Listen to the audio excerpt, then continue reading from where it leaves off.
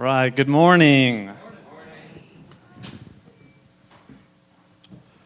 Go ahead and turn in your Bibles to 2 Peter chapter 1. 2 Peter chapter 1 is where we're going to be at this morning.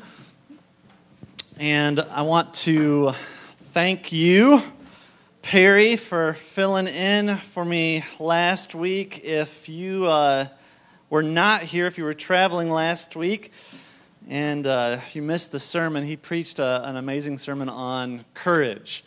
And I would highly encourage you to check it out. You can go to our website, or you can go to, if you do podcasting, we actually have a podcast. You can download the podcast, or you can go onto Facebook and actually watch the video on there. But I appreciate, Perry, you filling in, and we had a good trip up to Ohio, and it was good to see a whole lot of family. Cam's family got together. We saw about 50 of her family, many of them that we haven't seen for a couple years, and it was really encouraging. And so I appreciate you guys allowing me to go up there to visit them. And I do want to let you know that we've got to deal with a pretty significant issue within the church family. So we came back from Ohio, and somebody had committed a crime at our house. There was some vandalism done, and I've decided that we are going to get some new dogs, because my dogs evidently are no help at all. And so Cam has talked about getting like a therapy dog for Hope. Yes, that was awesome. On cue and everything. Instead, I think a couple Dobermans would be helpful, and we're currently looking into what it takes to get a sprinkler system that is activated by motion. And so I don't know if that exists yet, but we're looking at it. And nobody has officially confessed to doing this, but I have a pretty good idea who might have been involved. And so I'm asking the church to pray for that all those who were involved in this would, and this goes back to our peacemaking principles, that they would humble themselves, feel conviction, confess their sins, repent, plead for forgiveness, and accept the consequences. That's outside right now. So, that was my weekend when we came back. All right. No, so seriously though, I'm not sure how I transition now.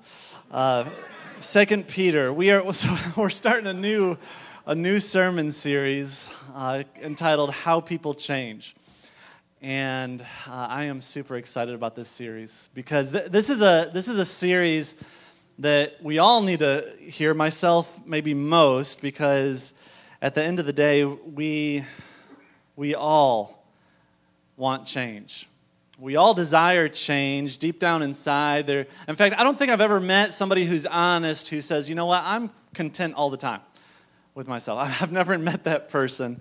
And so we've got this desire, and we try to do the right thing. We go to church, we maybe even attend a Bible study or a small group. We read our Bibles. Maybe we've even gone on a few mission trips, but it seems like in all of our effort, we still struggle to see the change in our hearts that we desire. It just never comes. And I want to ask, where are you this morning?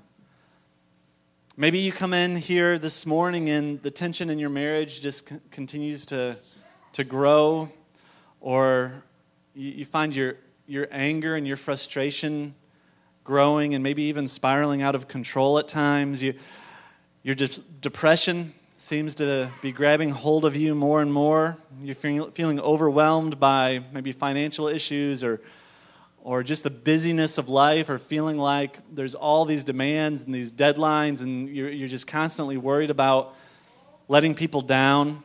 Your anxiety, your worry continue to paralyze you. You continue to feel that everybody just looks at you as a failure. Or maybe you've got a million friends on Facebook, but you constantly feel lonely. And I'm not sure where you come in today, what issues you come in with, but I do know this, that there is hope in the gospel. And even if you've been raised in church, I feel like if you've been raised in church and you still struggle with change in your heart, there's almost more embarrassment and guilt that's involved with that, and so it makes it even more difficult. And the book, How People Change, that really a lot of this series is inspiring.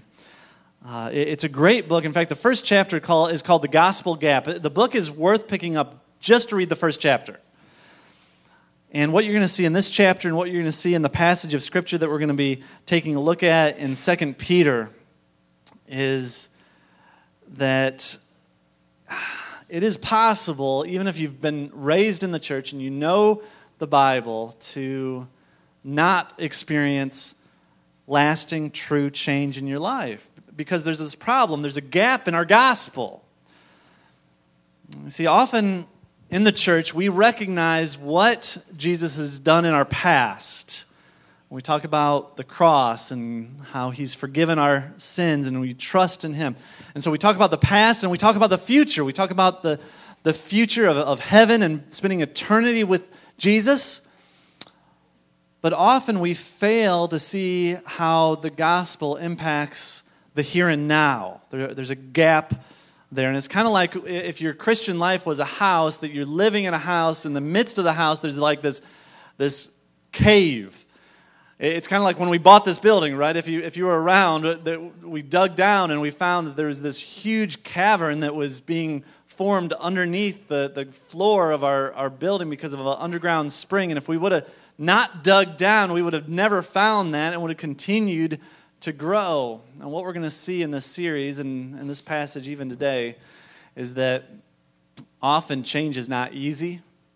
Often change doesn't come nearly as fast as what we would like it to. And often what we have to do is we've got to dig down into the darkness of our hearts and expose it so that the light of the gospel can transform us. And what we're going to see in this passage in 2 Peter is that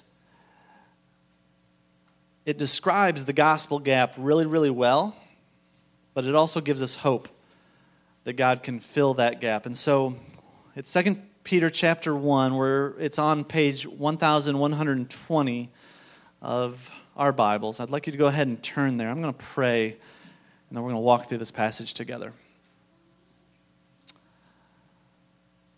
Father, I very much recognize that apart from your Spirit and your grace, that the knowledge that we're going to gain today will not be enough to transform our hearts.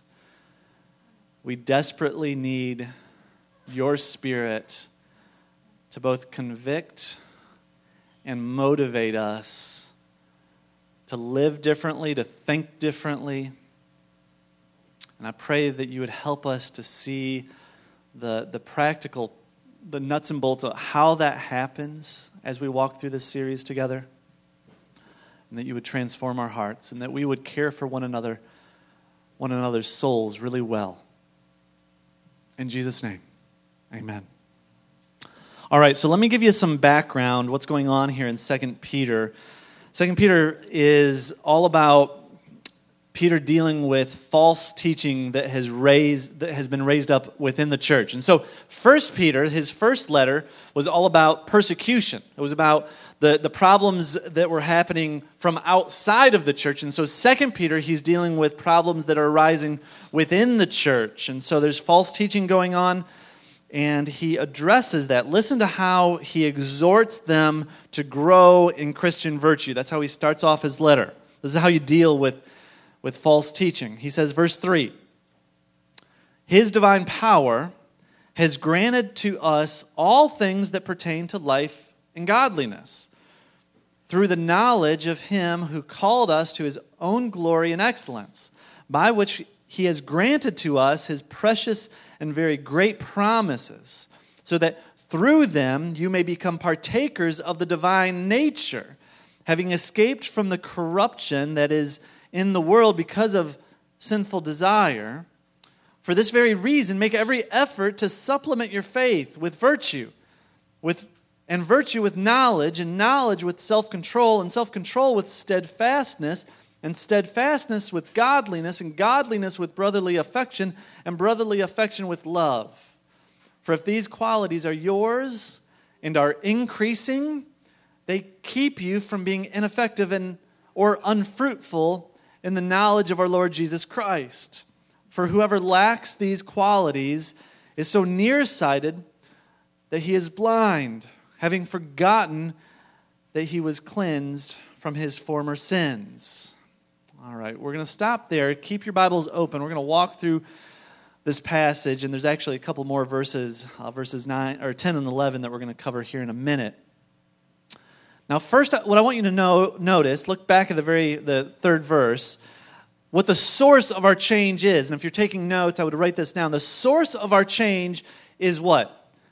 His divine power, God's divine power. His divine power has granted to us all things that pertain to life and godliness. And so God is the ultimate source of both our salvation and our sanctification. The gospel is not simply about eternal life, it's about preparing us for eternal life. Now next, notice the path of God's power. Knowing and trusting in God and His promises. So His divine power has granted to us all things that pertain to life and godliness through, so what's the path that we are granted all things pertaining to life and godliness? It's through the knowledge, and that word knowledge is really interesting. Now, typically in Greek, the word for knowledge is gnosko. This is not gnosko. This is epignosko. And that little prefix, epi, is we get our word like epic from. So this is like epic knowledge. This is not just your average knowledge of something. This is like full knowledge. One commentary said it's intimate, personal, experiential knowledge of Him. And so how do we receive power to change, to become godly? It's through knowledge, epignosko, full knowledge, intimate, personal, experiential knowledge of Him who called us, who drew us, us to His own glory and excellence. So He's calling us through this knowledge to be like Him, His glory, His excellence, by which He has granted to us His precious. So He's called us, and that calling gives us something, by which He has granted to us His precious and very great promises, so that through them you may be partakers of the divine nature. And so it's through the knowledge, the intimate knowledge of Him and His promises that we become partakers. And that word partaker is another interesting word. It's got the Greek root of koinos, which maybe you've heard koinonia as a great Greek word, means fellowship. And so this word partakers, it's similar to that. It says the word, it can be translated as partner or companion. And so the Bible doesn't teach that one day we'll be like absorbed into God. Some religions teach that. The Bible doesn't teach that one day we'll be like little gods. But it does say that one day that we will be made fully into His image. That's what He made us for, to be a reflection of His glory. And so sin has corrupted that. It's kind of made us like a foggy mirror. And so sanctification is wiping away the fog slowly so that we become a clearer image of the glory of God. And so one day when our sanctification is complete, we will be fully partakers of His image. We'll be full image bearers, and so we'll share in His character. And so Peter is saying that we are being changed. We're being transformed into the image of Christ by the power of God through that intimate knowledge of God and His promises. And so let me try to illustrate this. I need actually a couple volunteers, preferably some kids, since we've got kids in here. Come on up. And Silas, come on up. All right. So, come up on stage. All right, give us your name. Silas. And your favorite superhero. Captain America. Captain America. All right, your name? Gabrielle. Gabrielle, and your favorite superhero? Batman. Batman, all right. All right, so Batman and Captain America. So you're a DC person and a Marvel person. Okay. All right, so let's have the DC person be our light. So like we are all, well, we're not going to turn on yet because you don't have the power source. Okay, so we're all like light bulbs, right? Okay, and so you're going to be my helper. You're going to hold the power cord. And so if we are all light bulbs, here, Silas, hold this, and actually this side. And pretend like you're plugging it into the cross, right back there. All right, don't actually plug it in, but yeah. All right, so the cross represents God. God is like our generator, okay? He is the source of our power for change, okay? And so if we are like light bulbs, we've got to be connected to that source. And so hold the light bulb in one hand. Now that you got the cord, we'll turn the light on. There we go. Now you're light. All right, so here's how it works. Now, if we're light and God is our source, the path of that power is this cord, which is the knowledge of the promises of God. It's believing and trusting in and knowing God intimately so that you believe in His promises. And so the light won't turn, like if you're not connected to the cord, it doesn't matter how hard you try, how much effort you put in, your light's just not going to work, right? Okay, you can try really hard to change. It's not going to work. You don't have the source. You're not connected to the power. Or if maybe you are connected and you've got this cord, but the power source or the cord is kind of frayed because you've forgotten a lot of the promises and the light's not working. It's supposed to flash red. It'll probably do it like in 3 minutes after we sit down. It'll be flashing in my pocket and you'll notice it. But anyhow, there are times when technology does not work. But there's times where, yeah, we're connected, but the power source is not giving us the full power because the cord has been frayed because we've forgotten. Thank you, guys. Go ahead and sit down. Now, the problem with this illustration, though, is that light bulbs are passive. Light bulbs are passive. They turn on or off based on whether or not they're connected to the power source. That's not how it works with our relationship with God and with change. There's effort. If you look back at the passage, verse 5, for this reason, make every effort. And so there's a responsibility that we have. God's designed us that way. And so I want you to notice that this responsibility is more than just simply, it doesn't just come like, okay, if I memorize a certain amount of scripture, then that'll be enough. Okay, it's more than just memorizing scripture. It's more than just coming to church and attending. A lot of people think, well, if I just show up, that'll be enough. But notice, you have to take every effort to apply what God is teaching you to your life. And notice that our responsibility always comes second. It says, because of this, make every effort. For this reason, for this very reason, make every effort. Every other religion reverses that and says, okay, I'm going to try really hard. I'm going to make every effort so that God will act. But Christianity says, okay, God has already acted, and so because He's acted, our response to that action is now to make every effort. There's a huge difference between a husband who is trying to make every effort to please his wife because he's trying to earn her love, versus a husband who is trying to make every effort to please his wife because he's already experienced his wife loving him. The latter is what Christianity is all about. We strive to change and to put on these characteristics because God has already shown His love for us. Now notice the list of virtues. He exhorts us to pursue. They build on one another. It starts with faith because everything else flows from faith, and it culminates in love, specifically an agape kind of love. It's a love that is unconditional. It's a God-like love that's a preeminent Christian virtue. And then notice in verse 8 the benefits of practicing these virtues. They keep you from being ineffective and unfruitful. And unfortunately, many Christians today, they remain ineffective and unfruitful. But verse 9 explains why. Look back at verse 9. For whoever lacks these qualities is so nearsighted that he is blind, having forgotten that he was cleansed from his former sins. And so they're ineffective, they're unfruitful because, why? Because they're blind. They've got this spiritual amnesia, they've forgotten. They're blind because they've forgotten the power and the hope of the gospel for today. Paul Tripp puts it this way in his book.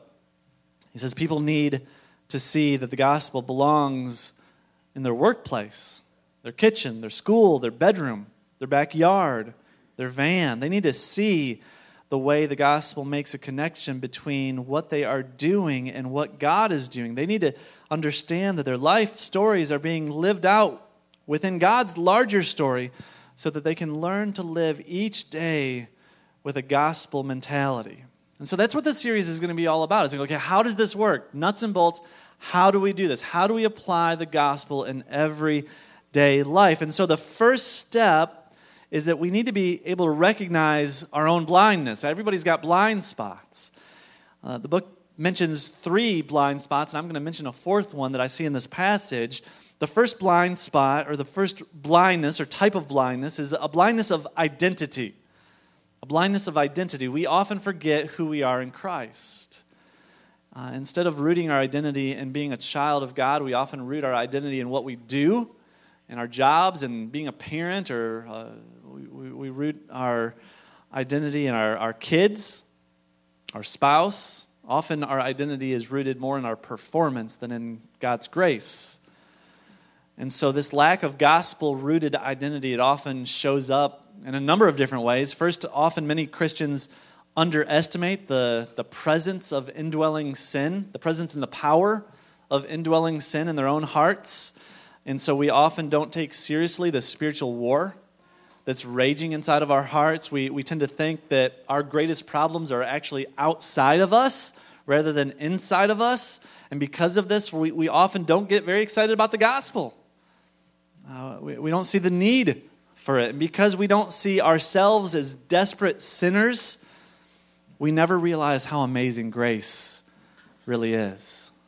We're going to sing Amazing Grace here in just a few minutes, and I would encourage you to listen to the words. I mean, when was the last time you called yourself, "Oh, wretched man"? There's another kind of blindness, though. The second one is the blindness of God's provision. As Peter states here, in Christ we have been given everything we need for life and godliness. And so I think often we don't take that seriously. We look to other things as means for change. Peter uses 2 words here to make sure it's clear that he's not just talking about eternal life. He says life and godliness. That we would live a life that honors God from the time we accept Christ to the time we go home with Him. Paul said it this way in Galatians 2:20, I no longer live, but it's Christ who lives in me. And so Jesus didn't come and die for us and then just leave, but He left His Spirit to be within us. And His presence gives us everything that we need to become everything that we're supposed to become in Christ. And so do we really believe that? A third blindness is the blindness of God's process. Maybe we do believe that God has the power to change us, but we don't really understand how that works. We recognize, okay, I know that I'm supposed to be a new creation. I know that I've got a new identity in Christ, and I'm supposed to have a new potential because of that. But we want that to happen like yesterday. And we don't recognize that there's a process that's involved with, and often that process is painful. As I look back at my life, most of the big growth moments in my life happen through the trials that God allows me to go through. And we need to recognize that it's a lifestyle of repentance and faith. And so part of the series is we're going to be talking through what does that look like in everyday life. Now there's a 4th blindness that the book does not mention, but I see it in this passage. And it's a blindness that especially impacts those who have been raised in the church. It's the blindness of cultural Christianity. You see, I think, especially if you've grown up in the church, and you know the lingo, you were raised to answer questions about the gospel with right answers, You know who Jesus is. You know why he came to die. You even believe the Bible, and at some point you were probably baptized. And yet, your heart was never fully captured by Christ. Your heart was you never fully trusted in Christ. Your eyes were never open to the significance of the gospel. I mean, that was my story. I grew up in church, and I knew all the stories about Jesus, but I never had that epignosko, that knowledge of Christ that was intimate and personal. There was never a relationship there. And I believe in this passage, Paul is addressing more than just the nominal Christians or the Christians just that seem to be stuck and are ineffective. I think he's saying that, look, the practice of these virtues actually confirms your salvation. Look at verse 10. It says, "Therefore, brothers, be all the more diligent to confirm your calling and election, for if you practice these qualities, you will never fall. For in this way there will be richly provided for you an entrance into the eternal kingdom of our Lord and Savior, Jesus Christ." Now, I don't believe that Peter is saying that you can lose your salvation here. But I do believe he is saying that these virtues, if they're not evident and growing in your life, that it is right for you to question whether you are truly saved. If you don't see God's power working to change you, it's right for you to question whether or not you're actually connected to the generator, to the power source. Now, it may be, like I said before, that simply the cord has been frayed and you need to be reminded of the promises of God in your life. But if you look back and you just don't see any kind of evidence of God's power working to grow your faith and your knowledge in Him and your self-control and your steadfastness and your love for Him and for others, it may be that you're not plugged in. And maybe today God is calling you for the first time to get plugged in. Maybe today God is opening up your eyes for the first time to see the significance of your own sin and that you need to repent and trust in Christ for salvation. And he says if you do that, he promises that you will have everything that you need to live a fruitful and effective life for His glory. But do you believe that? Do you believe that God has given you everything you need pertaining to life and godliness? I think that's something that we all have to struggle to believe. It doesn't come naturally to us. And what happens often is when we fail to fully buy into God's power to change us, and instead what we do, instead of being fruitful and effective, we end up filling the gap that's in our heart with other things. And so the book mentions 7 things. I think there's many other things we probably fill our hearts with, but I want to just briefly mention the 7 things that are in the book. These are ways that we tend to fill that gap and to substitute Christ with. And I would encourage you to think about, okay, which one of these do you relate to most? Maybe it's formalism. You busy yourself with church activities. I mean, this is me, right? Easy for me to do this. You busy yourself with church activities and believe that simply being present is enough, and yet all the church activities that you're invested in don't seem to result in any kind of lasting change. They don't seem to impact your heart. Or maybe for you, it's legalism. Like you grew up in a house full of rules, and you like rules, and you have a list of rules, and you live by those rules, and you expect everybody else to live by a list of rules, but there's not a whole lot of joy in your life because you're never celebrating God's grace. You're drawn to legalism because you feel like you're in control, because you can follow the rules. Or maybe for you, it's more like a mysticism or an emotionalism. Okay, I see this a lot today, where maybe you're just constantly looking for that next spiritual high.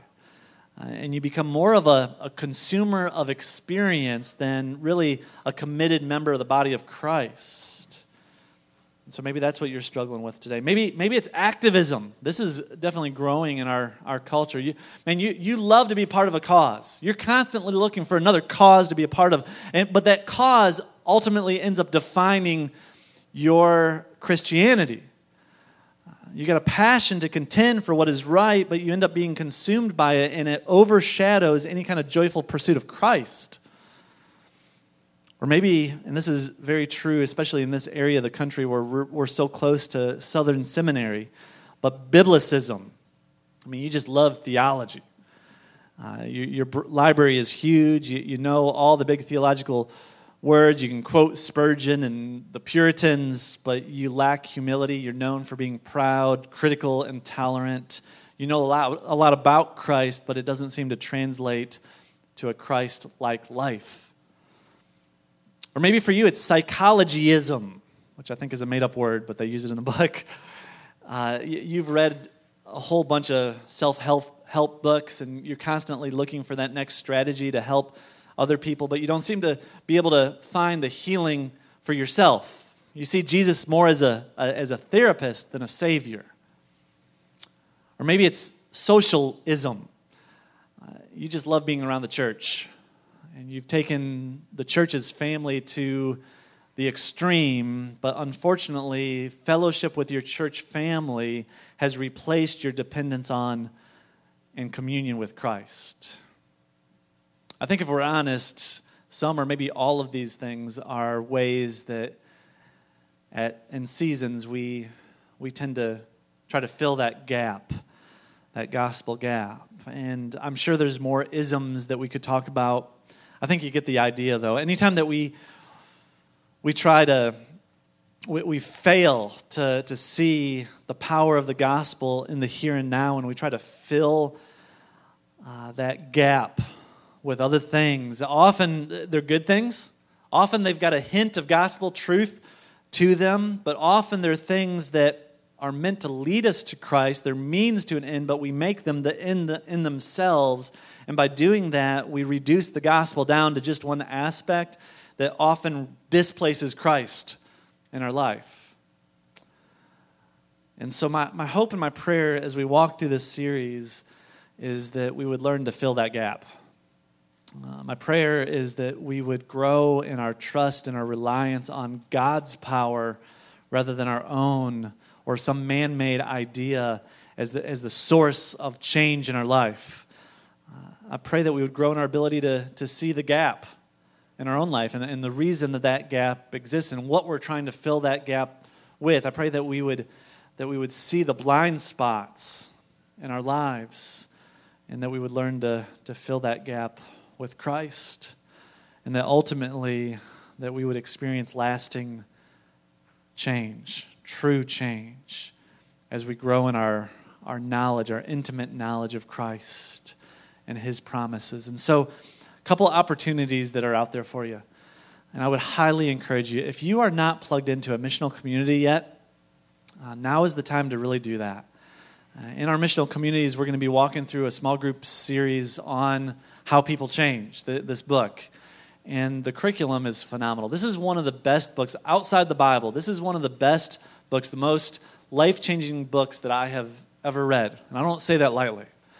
And so I would highly encourage you, if you don't have this book, pick it up. You can get it on Amazon. And I would encourage you to get plugged into a missional community. Another opportunity that we actually started this morning in cross-training. We're going to be walking through a curriculum called Peacemaking. And it deals with just conflict resolution, which I'm pretty sure everybody in this room deals with conflict at some level. And it uses a lot of the same principles that we're talking about in this sermon series to help you deal with your everyday conflict, whether it's at your job or with your spouse or with your kids or your brothers, sisters, people at school. It's going to give you some practical advice. And again, my hope at the end of the day, as we go through this, that we would be a church that cares really, really well for one another's souls, that we learn to speak the truth in love, that we learn to root out the idols that are in our hearts, and that through this we would see real and lasting change. And so let's pray one more time that God would help us as we focus in on this. Father, again, I recognize that change does not come easy, and apart from your Spirit, it is not possible for us to experience change that ultimately glorifies you, which is our goal in life. And so I pray and I plead with you that through this series and as we dig into your word, that we would take it seriously, and this would be life-changing for all of us. I pray for those in this room right now that are really hurting, that are struggling with anxiety or just tension in their marriage, or maybe it's just a hidden sin. I pray that you would help foster humility in their hearts, that they would recognize their need for you, that they would rely on you, that they would trust you for that change. Help us as a church for your glory. In Jesus' name, amen.